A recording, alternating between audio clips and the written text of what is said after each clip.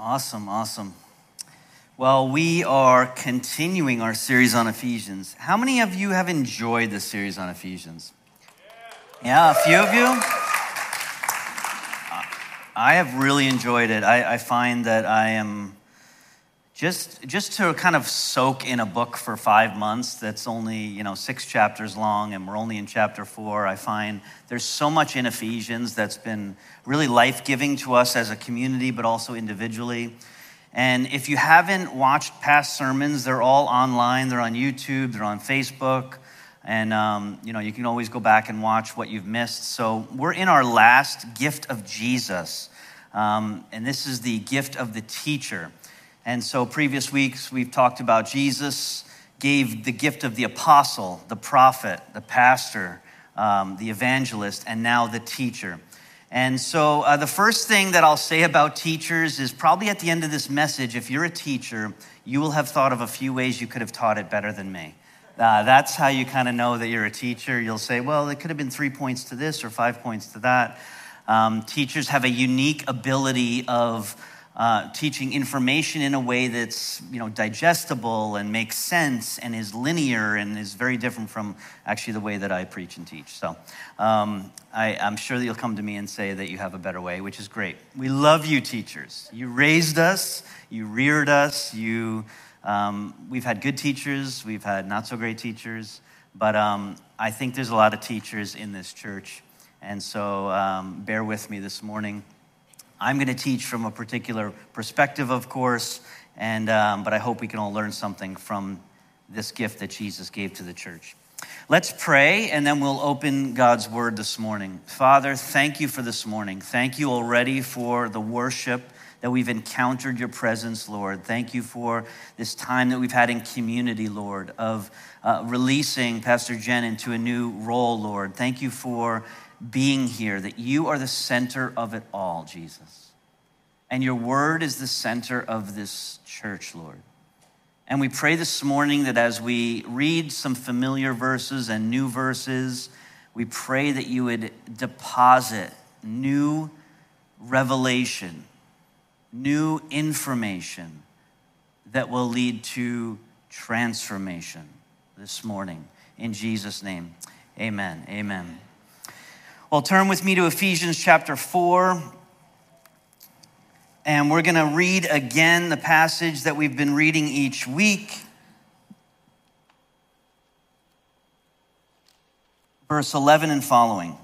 And he gave the apostles, the prophets, the evangelists, the shepherds or pastors and teachers to equip the saints for the work of ministry, for building up the body of Christ, until we all attain to the unity of the faith and of the knowledge of the Son of God, to mature manhood, to the measure of the stature of the fullness of Christ, so that we may no longer be children, tossed to and fro by waves and carried about by every wind of doctrine, by human cunning, by craftiness in deceitful schemes. Rather, speaking the truth in love, we are to grow up in every way, everyone say every way, into him who is the head, into Christ, from whom the whole body, joined and held together by every joint with which it is equipped, when each part is working properly, makes the body grow so that it builds itself up in love. Further down in verse 22 to 24, Paul continues to put off your old self, which belongs to your former manner of life and is corrupt through deceitful desires, and to be renewed in the spirit of your minds. Everyone say spirit of your minds. And to put on the new self, created after the likeness of God in true righteousness and holiness. A lot of scripture. There's something in here that talks about the gift of teacher, which is that teachers communicate the knowledge of the Son of God. Teachers communicate the knowledge of the Son of God to equip the saints with understanding. One of the deepest convictions of the teacher and the gift of the teacher is sound doctrine. Teachers are most concerned that God's people will be carried away in winds of bad doctrine. Teachers are mostly convicted with the fact that we would be just blown back and forth with every new thing that comes up. Jesus gives the gift of teachers to establish a foundation of good doctrine, sound doctrine, so that we would be built up in the knowledge of the Son of God. And by doing so, we would become mature. We would have unity around doctrine. Now, doctrine can be taught from a cognitive perspective, like measurable facts. Doctrine can be taught in the same way if I asked my son to go and cut a 2x4 36 inches. That would be a cognitive function. He would get a tape measure. He would measure the 2x4, 36 inches. He would put a mark on the 36, and then he would cut that piece of wood, and he would bring the piece of wood to me, and it would be 36 inches. That's cognitive function. That's one function of the teachers, is to teach information, facts, truth, objective truth. But there's a lot of other ways that teachers teach that is not just cognitive. But we'll begin there. Teachers teach in three main ways: cognitive, affective, and behavioral. Cognitive is the brain, the thinking, the brain function, facts, truth, objective. Something like Jesus was born in, 6 to 3 BC. Teachers have now determined through figuring out knowledge that Jesus was actually born before Christ. I think those things are funny. But, we have this whole time system based on the birth of Christ, and then here comes along better researchers, better teachers that dig for new knowledge, and they go, okay, I think it was 6 BC. And then it was, I think it's 4 BC. I think it's actually 3 BC. I think they finally settled on 3 BC. Jesus was born before Christ. So these are new teachers, better teachers with better research, finding out better information. But that is a cognitive fact. That's just the brain. The second part is the affective, which is the heart. And the third is the behavioral, which is how we behave.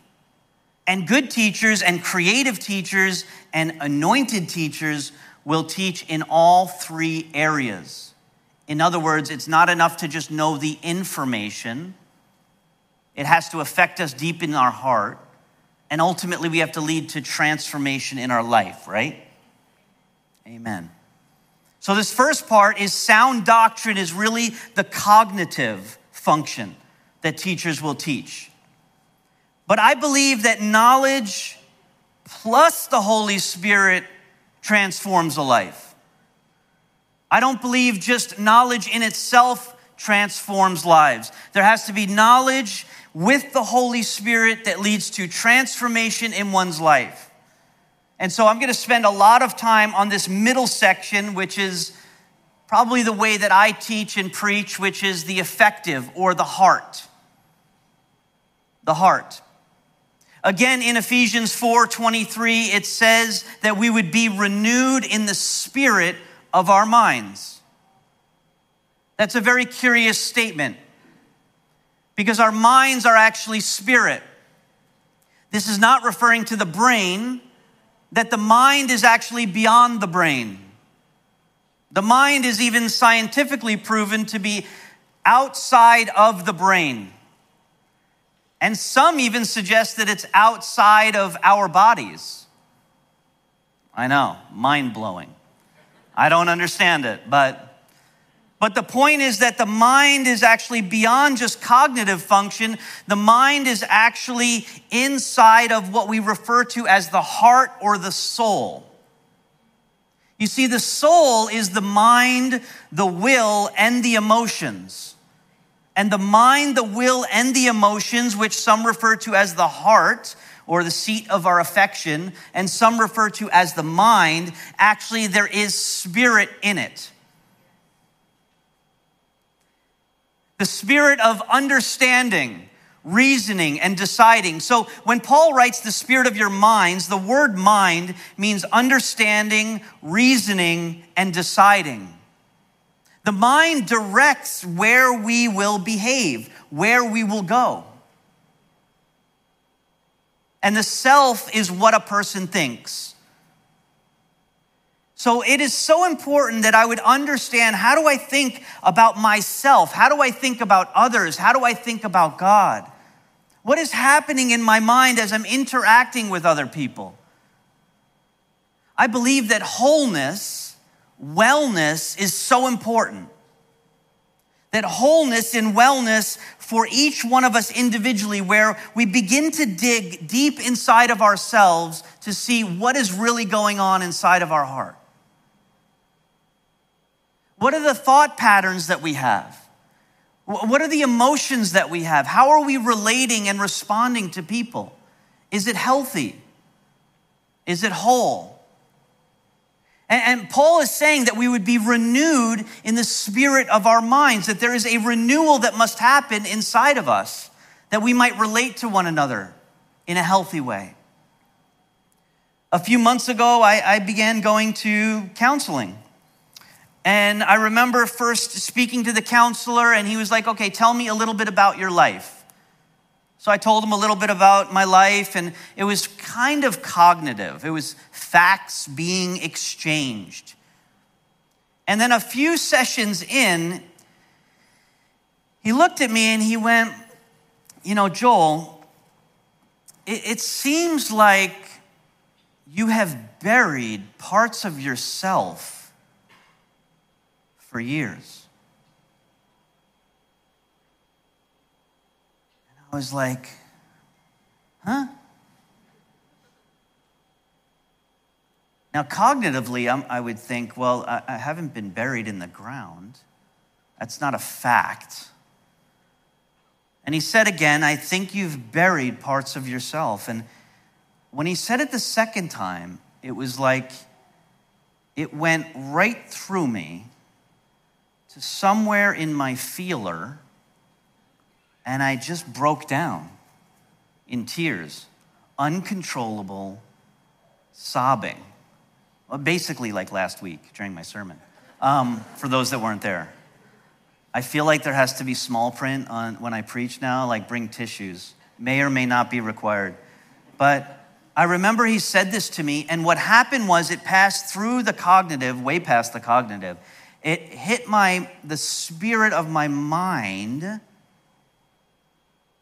and I realized that he's right. And this is where we began the journey of healing. In these areas in my life.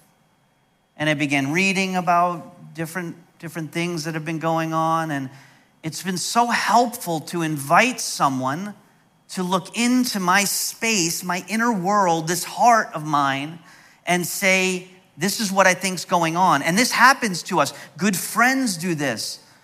A counselor would do this for you.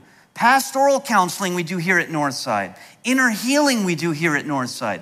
Prayer, worship, the sermon, God involved in our lives. And we invite God into all of these spheres of our life. And he begins to show us, you know what, Joel, you need to be renewed in this area. Joel, you need to be made whole in this area. And he renews us in the spirit of our minds so that we can present people, we can present the world around us with the best version of ourselves.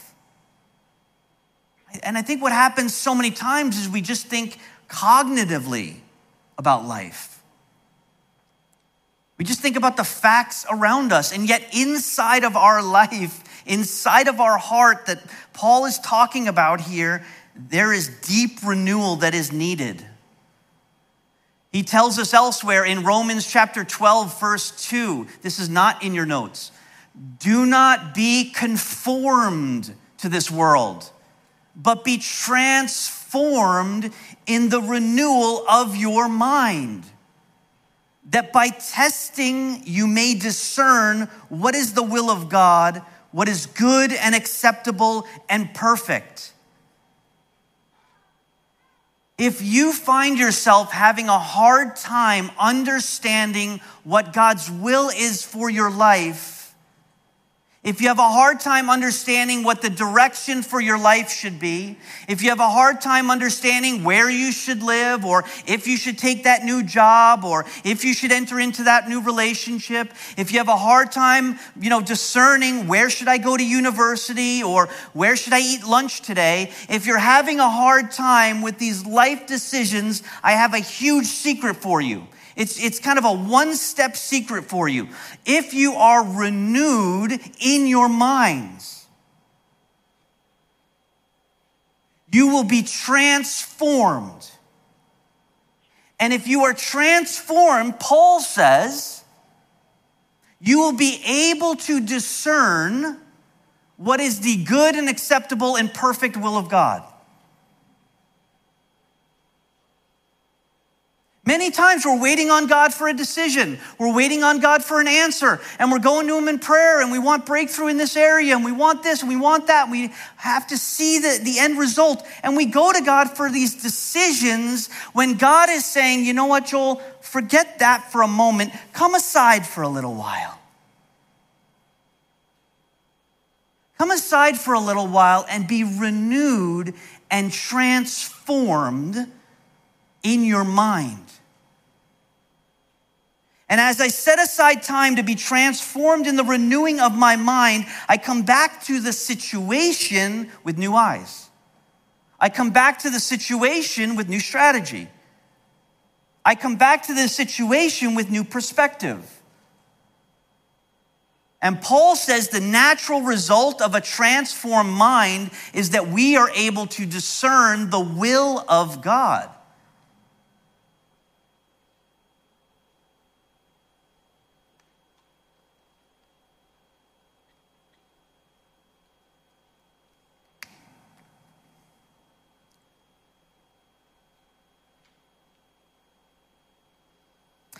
Teachers find peace in knowledge. Renewed minds are at peace. Isaiah chapter 26, verse 3 and 4, Isaiah writes, "You keep him in perfect peace, whose mind is stayed, focused, remains on him." You keep him or her in perfect peace, whose mind is stayed on you. Because when our minds are focused on him, we trust in him. And so if I can set aside my concern, my issue, no matter how big it looks on the surface, no matter how big this could be terminal illness. And I'm focused on it, and I'm going to the doctors, and I'm going to the surgeons, and I'm experiencing all the pain of it, all the waiting of it. It's just hard. But God says, just for a little while, Joel, if you would just set it aside and come over here and spend some time. And my eyes are focused on him. And peace is found in him. And peace is found in the direct focus on him. And I'm saying, God, I know this exists over here, but I'm going to focus on you. I'm going to focus my attention on you. I need transformation, Lord, in my mind. I need renewal in my mind. So when I return to this situation, Lord, is there something different in it?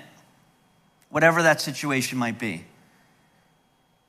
You keep him or her in perfect peace, whose mind is stayed on you because she trusts in you. Trust in the Lord forever, for the Lord is an everlasting rock. And so the heart is the place, some would call the heart the soul. The soul is the place where we form values, attitudes, conviction, discernment. It's where we make decisions. It's the mind, will, and emotions. How are we doing? Okay? I'm sorry for the rest of you. Matthew chapter 13, verse 13 to 15. Jesus speaking. And Jesus is a wonderful teacher. He asks questions, circular questions. He never answers. He speaks in parables, which are stories that represent something else. Jesus is a wonderful, creative, anointed teacher. He is the teacher, capital T. And the anointed teachers in the church fulfill that role of the teacher. As we've said in previous weeks, we're not talking about the fivefold ministry as titles. We're focused on the fivefold ministry as roles. Titles become prideful. We are roles fulfilling God's role in the church today. But Jesus is the only capital T teacher. He says, "This is why I speak to them in parables, because seeing they do not see, and hearing they do not hear, nor do they understand." You know, what Jesus is saying is I'm teaching, I'm preaching, I'm saying things, but they don't see it. They don't hear it, they don't understand it.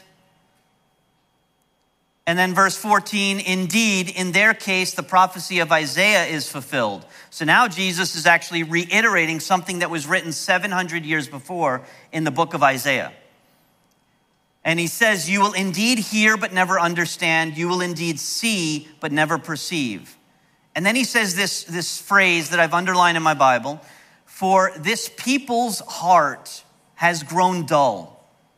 And with their ears they can barely hear, and their eyes they have closed, lest they should see with their eyes, hear with their ears, understand with their heart, and turn, and I would heal them. So we'll just take it from, for this people's heart has grown dull. I want to talk about this for a moment. So the dull that Jesus talks about, actually the word there means calloused. Their hearts have become calloused. Have you ever had a callus? A callus is that tough part in your skin. I have them on my hands because I'm a farmer's husband. I've only got a couple really small ones. You got to look really hard to see them. But somewhere I have very mature calluses are my feet because I'm a runner. And a callus happens from constant pressure and friction on a particular area of our body. Often our hands, our feet. Place that, working hands will often have calluses because there's constant pressure and constant friction, which forms this hard outer shell of skin. And that skin lacks feeling. That skin is actually like dead. And so you could actually take a needle and you could press it into that callus, and you'd have to press for a little bit before it really hurts. On my feet, you could probably put a nail into my foot and I wouldn't feel it. And this has come in really handy because I can run across gravel. I can run across Lego in my house. I can do fire walks with my feet if I need to. Like Frodo, I can just walk through fire and I wouldn't feel it because I have these calluses on my feet. I know the visual you're getting in your head right now. Grotesque. Imagine it, the worst you can imagine with the worst calluses. Yeah, that's my feet. It's okay.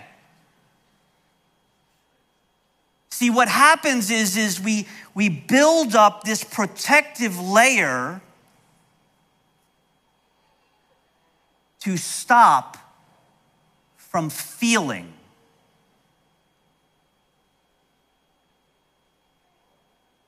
We don't just do this in our hands and our feet.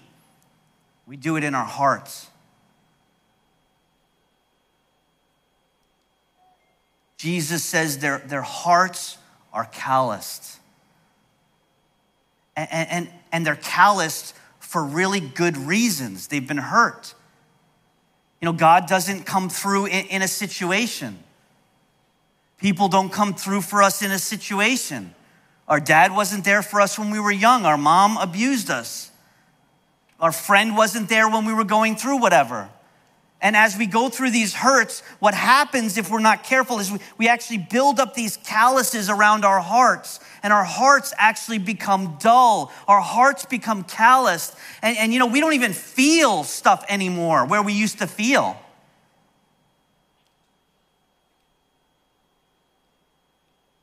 And what Jesus is saying, he's saying, if they will just see and hear and understand, these layers of callus will come off. And they'll turn and I will heal them.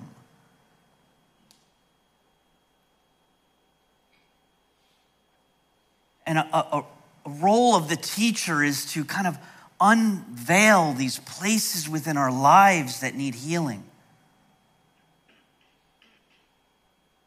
Places in our life that need to be like a huge pumice stone on our hearts. And I pray that for you, if you're here this morning or you're listening online and your heart has become hardened, it's become dull to the things of God, dull to his voice, dull to others, calloused because you've been hurt. Just invite you this morning to say, Lord, would you renew my mind? Would you remove these calluses? Would you help me to feel again? To find myself, to be healed in my heart.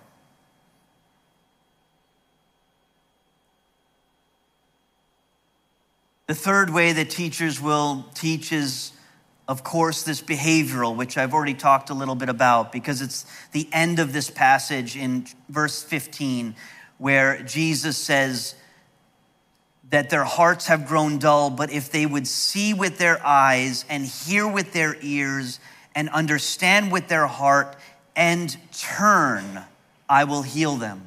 That one word, and turn, that turning is the behavior. That turning is I'm going to do something about it. That turning is that during the sermon right now, something is being highlighted to you in your mind, and the Lord is saying, I want to heal that area. That turning is what are we going to do with it when the sermon's finished? That turning is, are we going to call that friend that there is relational brokenness with? That turning is, are we going to reach out to our spouse who we haven't really talked to, although we live in the same house and things have gotten really, and we haven't talked in a while about whatever issue, our hearts have been hardened toward each other. That turning is, am I going to do anything with it? Anointed teachers are also for behavioral change. Jesus gave the gift of teacher that we would change. We would actually turn and be healed. And you might be here this morning and you need this healing. Listen, I need this healing.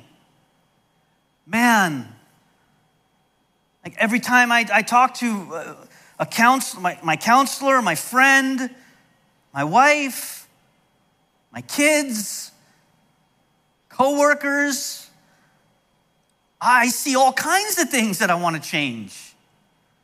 But will I turn? Anybody imperfect in this room? Anyone other than me? I feel I'm out on a limb right now, and I'm literally like, here's the tree branch. I'm out on the tree branch, and I'm cutting it off back here.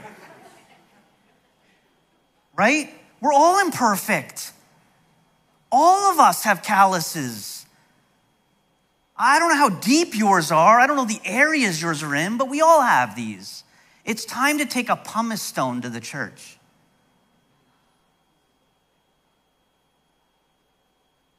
It's time to take a pumice stone and just say, are we willing to risk again?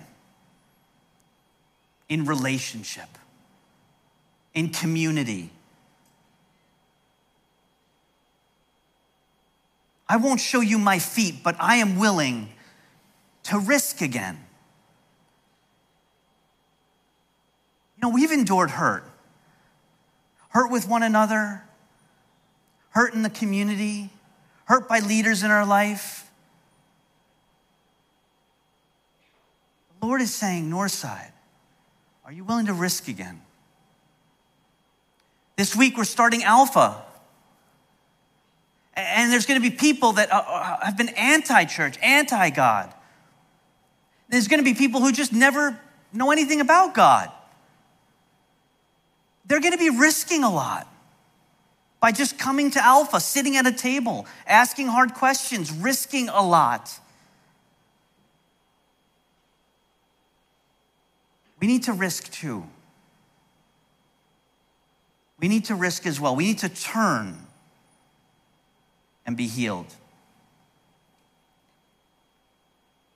The last thing I'm going to talk about, and then I'll invite the worship team up, is I don't just believe in cognitive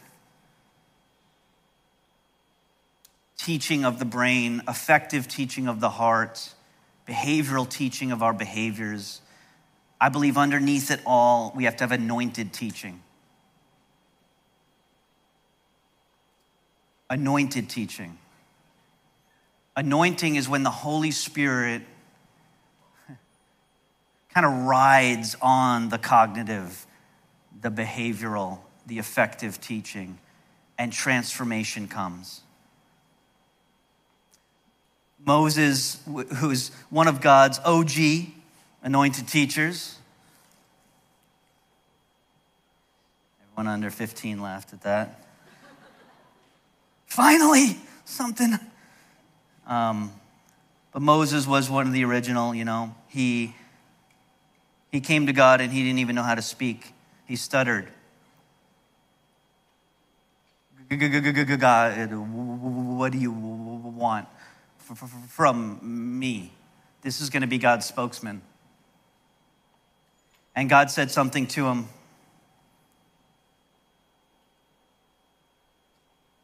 He said, I will be your mouth and teach you what you shall speak.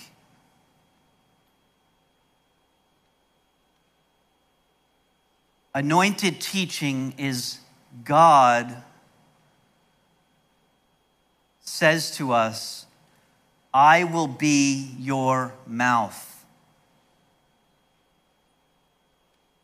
And so our teaching becomes more about listening than speaking.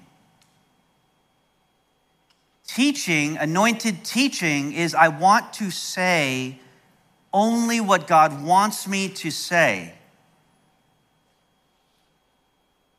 And when that happens, God says, I will be your mouth, and I will tell you what to say. And so while I appreciate these arenas of teaching, underneath it all, there must be the anointing of the Holy Spirit as God arrests our facilities, including our mouths, and he begins to speak through them. That our words wouldn't just be our words, but on our words would the anointing of the Holy Spirit come forth. There would be authority, and there would be power, and there would be healing and wholeness and restoration on our words.